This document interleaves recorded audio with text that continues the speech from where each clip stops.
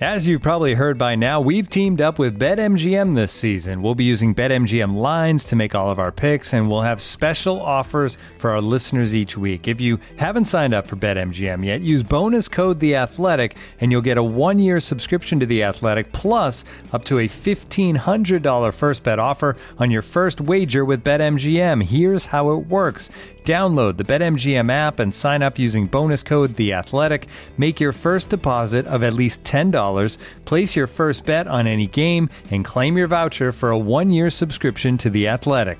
See BetMGM.com for terms. U.S. promotional offers not available in D.C., Mississippi, New York, Nevada, Ontario, or Puerto Rico. Gambling problem? Call 1-800-GAMBLER. Available in the U.S. Call 877-8-HOPE-NY or text HOPE-NY 467-369 in New York. Call 1-800-NEXT-STEP in Arizona. 1-800-327-5050 in Massachusetts. 1-800-BETS-OFF in Iowa. 1-800-270-7117 for confidential help in Michigan. 1-800-981-0023 in Puerto Rico. First bet offer for new customers only in partnership with Kansas Crossing Casino and Hotel.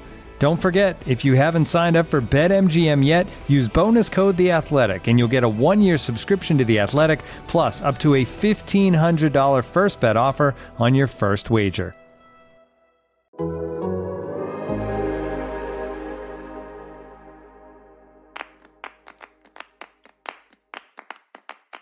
The MLS All-Star break is in the rearview mirror, and there's around a quarter of the season left. And at this point, there's very little we know for sure when it comes to playoff spots, season-end awards, the Golden Boot, etc. But there's one thing that's not in doubt, and that is that LAFC are very, very good. Sam Stejskal is here to explain what's going right in Los Angeles. I'm Alex Abnos from The Athletic, and this is Soccer Every Day for Tuesday, August 16th. LAFC beat Charlotte FC 5-0 on Saturday, and that was without Gareth Bale and Giorgio Chiellini, who, by the way, are names of players that play in MLS now. I know I should get used to that, but I'm not.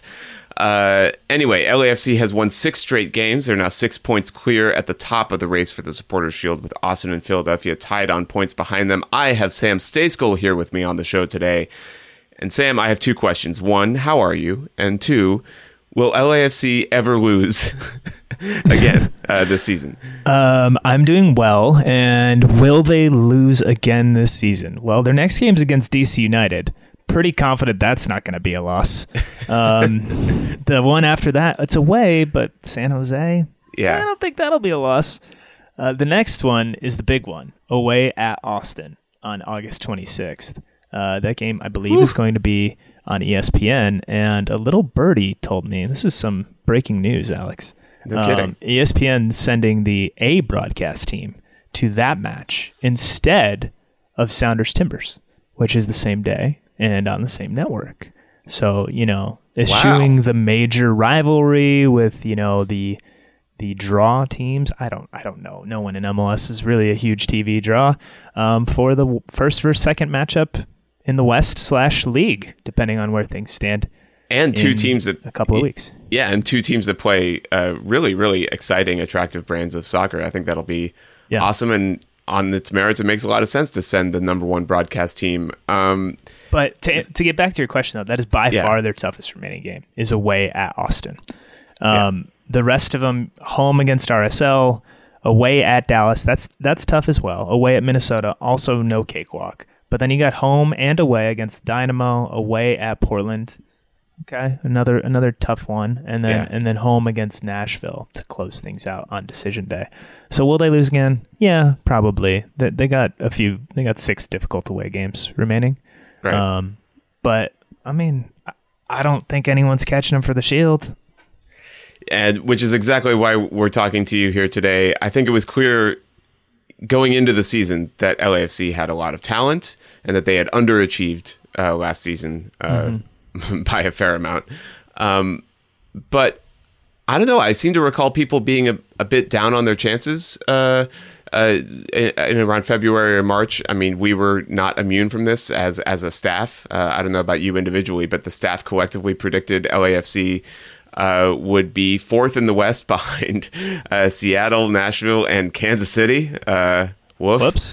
None of us had them as Shield winners, and I believe you picked Atlanta United, but we don't have to talk about that. Where did I pick LAFC? If you're pulling that up, come on. I don't know. We did individual ballots. You know better than I did. I don't have. That's a long time ago. Yeah, it was a long time ago. But anyway, so obviously this is without the likes of Chiellini and Bale in the team. Mm-hmm. We didn't know they were joining there, but they were really good before they joined as well. Mm-hmm. Why do you think people were sort of, I don't know if overlooking is the right word, but not recognizing that LAFC still was capable of a season like this? Well, I think because they had a lot of change, right? So let's wind it back a little bit. Last year, they missed the playoffs. They finished 9th in the Western Conference, but they finished with the second best expected goal difference in the league. You know, their underlying metrics were really good. They just struggled when it came to finishing, and their goalkeeping play was terrible. And they corrected that latter part in a big way by signing or trading for Maxime Crépeau from Vancouver in the winter. And you know, then they continued to build elsewhere. Ilie Sanchez, Kellen Acosta, those were some new moves. But then the switch from Bob Bradley to Steve Cherundolo at head coach, I think people just thought it would take some time for things to kind of bed in, which I think was reasonable. Looking back, Cherundolo obviously didn't need that time. They're playing similarly to how they played under Bradley. Not exactly the same, but similarly. And they're deep. They're probably the deepest team in the league. You know, Ryan Hollingshead, another offseason acquisition. Jose Cifuentes has continued to grow and is having an excellent season for them. In midfield, he'll be at the World Cup, I'm sure, with Ecuador in a couple of months, as will Diego Palacios, who's done well for them at left back.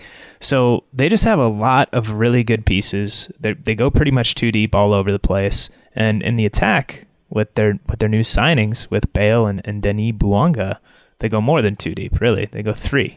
That's right. It's kind of wild.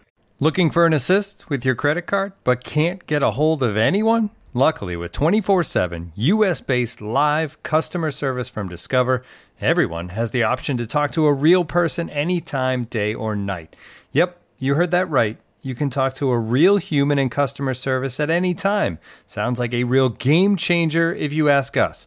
Make the right call and get the service you deserve with Discover. Limitations apply. See terms at discover.com/creditcard.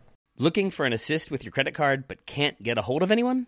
Luckily, with 24/7 US-based live customer service from Discover, everyone has the option to talk to a real person anytime, day or night. Yep, you heard it right. You can talk to a real human in customer service anytime. Sounds like a real game changer, if you ask me. Make the right call and get the service you deserve with Discover. Limitations apply. See terms at discover.com/creditcard. You wrote a bit about that depth on the attacking end last week or the week before that in The Athletic. And I want to talk to you a bit about that because I think this is potentially maybe a spot if you're really looking for some place where LAFC might fall, or the reason they might falter would be that they just have too many good players. It's because they're too good. They're just too good. No, they just have too many good players and not enough spots to play them. And you go into that a little bit. What are they looking at right now, especially with the addition of Denis Bouanga, like you mentioned? Mm-hmm. They have Chicho Arango, who just simply refuses to stop scoring goals for them at striker. 10 goals in 11 games. His last 11 matches. Yeah. So what are they looking at exactly here? A wealth of options, unlike any we've really seen before. Maybe not any, but many we've seen before in MLS history. So you mentioned Arango, Bouanga. We talked about Bale. We haven't even mentioned Carlos Vela. He's pretty good. You know, Brian Rodriguez. There's talk that maybe he'll end up at Club America. We'll see if that happens or not. But for now, he's on the books, as is Mahalo Poku, who is a young developing winger who's had a good season in his own right. At a young age. So that's 6 players for 3 spots. There's only one real true striker there, and that's Arango. Having said that, Bale, Vela, and Bouanga can all play as a number 9 if they need to. Right. And I wouldn't be surprised if we see that get trotted out, where the 3 of them line up as the 3 attackers. Maybe one of them serves as a 9 for a few minutes, and then they switch and rotate, and it kind of becomes this amorphous thing that, if it's clicking, could be really hard to deal with. But if it's not, you could also see the works get a little gummed up.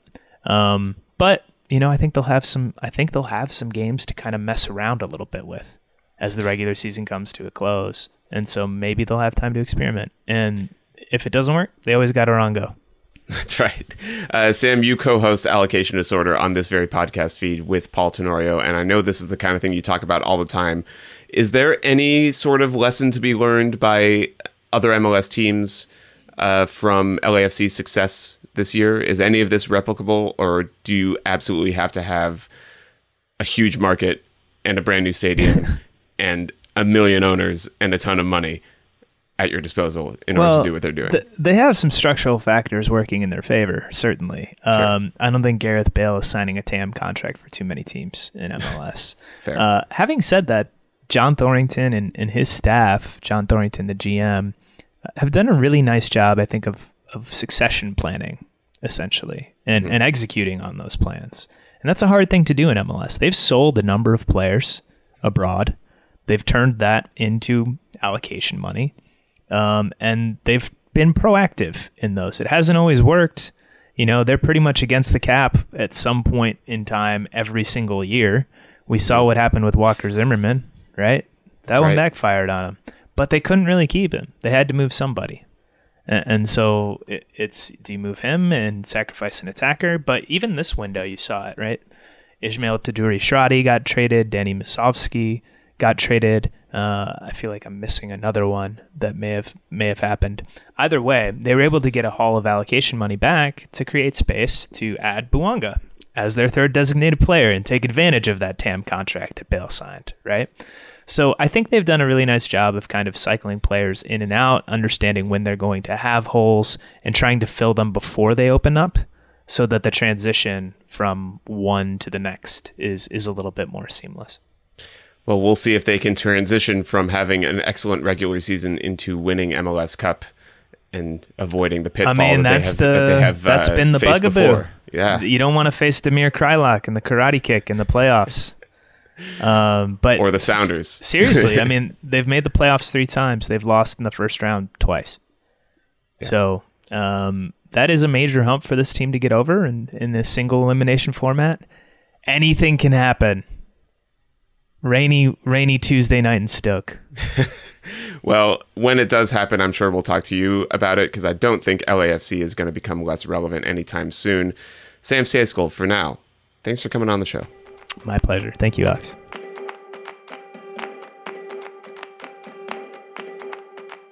Before we go, a TV guide for today. All times are Eastern as usual, and we have Champions League final qualifying round today, the first leg of all these games. There are 3 to choose from, but the one I would pick, since they all start at 3 p.m., is Rangers versus PSV. That'll be on Paramount Plus and TUDN. And keep an eye out for Malik Tillman, the newfound U.S. men's national team prospect that plays for Rangers. He's been playing very well lately, and this is obviously a big matchup with PSV. Later on in Liga MX action, we have Puebla versus Necaxa. Obviously, keep an eye out for Josie Altidore, who now plays for Puebla and scored in their last game against Tijuana, a thriller, that one, a 3-3 draw. And then finally tonight, of course, the team we've been talking about all episode long, Los Angeles FC versus DC United.